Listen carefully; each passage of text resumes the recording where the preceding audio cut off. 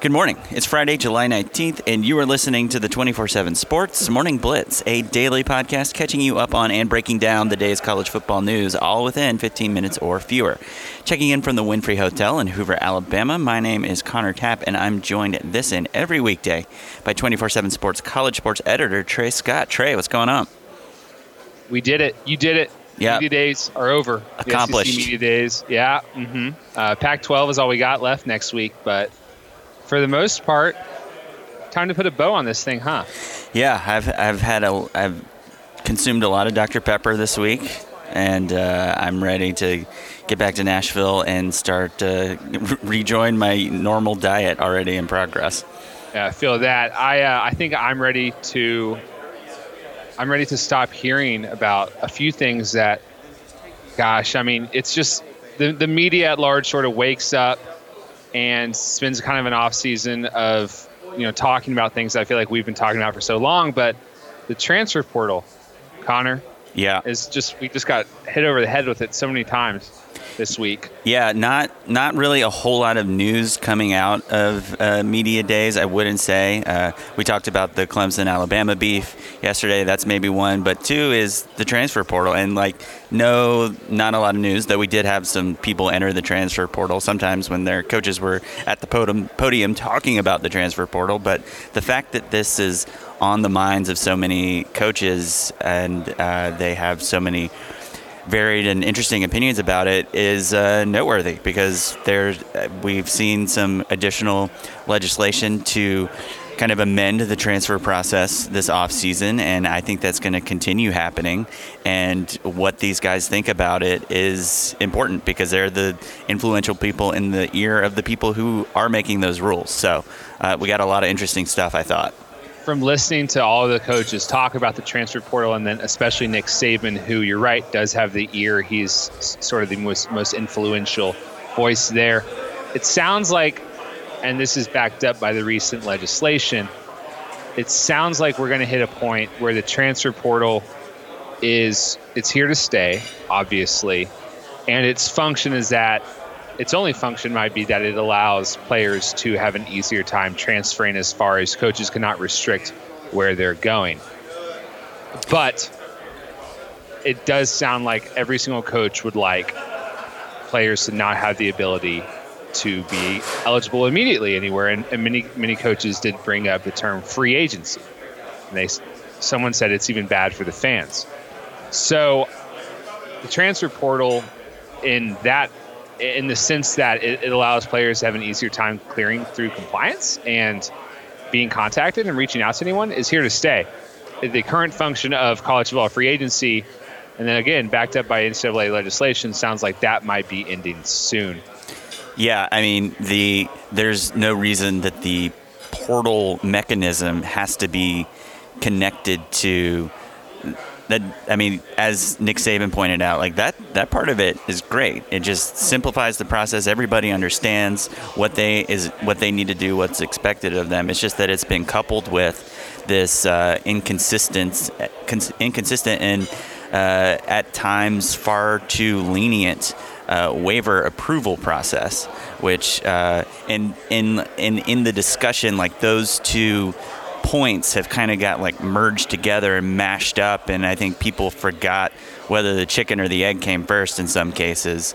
But I thought I enjoyed that Nick Saban, and I think Jimbo Fisher kind of pointed that out, that there's nothing inherently wrong with transfer portal. It's the waiver approval process that we got to get figured out. And I will say this, and it's interesting that we keep bringing up Nick Saban. He was right in the middle of the Maurice Smith controversy from a few years ago when the defensive back wanted to grad transfer to Georgia, and that was being restricted. And I believe there was something pretty similar last year to Alabama offensive lineman Brandon Kennedy transferring to an SEC school, Tennessee, as a grad transfer. It's kind of funny how that all gets forgotten, and now we're just saying, oh, no, the portal's fine. You shouldn't be able to play immediately because that's a grad transfer. And Saban acted like on Wednesday that a grad transfer is fine. The tunes have changed a little bit, the times have changed a little bit. I'm sorry to cut you off, but that's a good point. That kind of just popped in my head while we were talking about that, because we're not we're not too many years removed from coaches thinking they had the right to not only tell players can they transfer, but here's where you're not transferring to. So at least we have made some progress there. And if SEC Media Days is good for anything, it's kind of like gives you an interesting archive of how coaches have been willing to change their positions on things as it suited their needs at the time. Because you bringing that up reminded me of how at one of these things, Nick Saban went on this whole rant about hurry up, no huddle offense and how it was such a detriment to player safety. And now that is very much a part of what they do at Alabama. So it's, I mean, on the one hand, you can get kind of tricked into like praising guys for taking interesting stances or criticizing them, but it's important to remember that they're just kind of like advocating what's going to make things easier for them to do their job. It's not from a place of altruism, I don't think. No question. Moving on, I think something else I couldn't shake. Media days, and I enjoyed listening to you kind of talk to me about this when we went to dinner one night. Media days have changed so much in the last few years, and you're an SEC guy. It felt like, Connor, and I'll let you take it away here, this isn't working the way it once was. When Mike Sly was commissioner and conference expansion was happening, and it felt like the SEC was just such a big deal that you need 4 days and you need the SEC network and all that. What are your thoughts on, are we credentialing too many people? Is this all much ado about nothing as far as actual news getting gathered? What do you think? Yeah, I think a lot of things have happened at once. I think there just used to be like so much more large scale news broken, like conference realignment was going on. Mike Slive, in a way that Greg Sankey so far isn't really, was kind of like leading a lot of these massive changes that were happening throughout the sport, and you wanted to know what he was going to say because it kind of set the table for like what are going to be the big issues, the big meta issues throughout college football this upcoming year. And I mean, part of it's the fact that we just gotten, and that was still during the SEC's national championship streak, and they were still kind of, and parts of that on the ascendancy as a conference.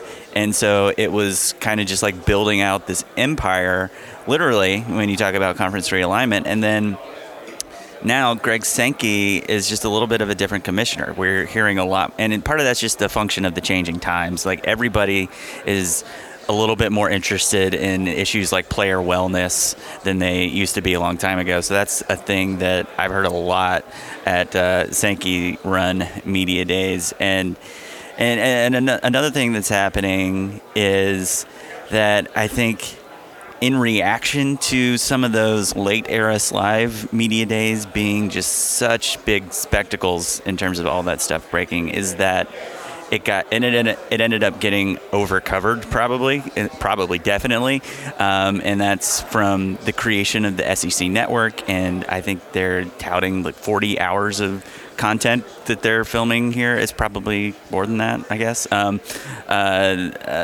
from media days, and it is just so covered. No news really comes out because the way the sport is covered has changed over the years. There's not any, we're not like waiting to find out about the status of a second string linebacker like fighting back from an injury. Like we know that. We have our 24/7 sports sites. We have everybody else covering these teams. There's just not a lot to find out that you didn't already know. Every now and then something interesting happens, but just not really for the most part.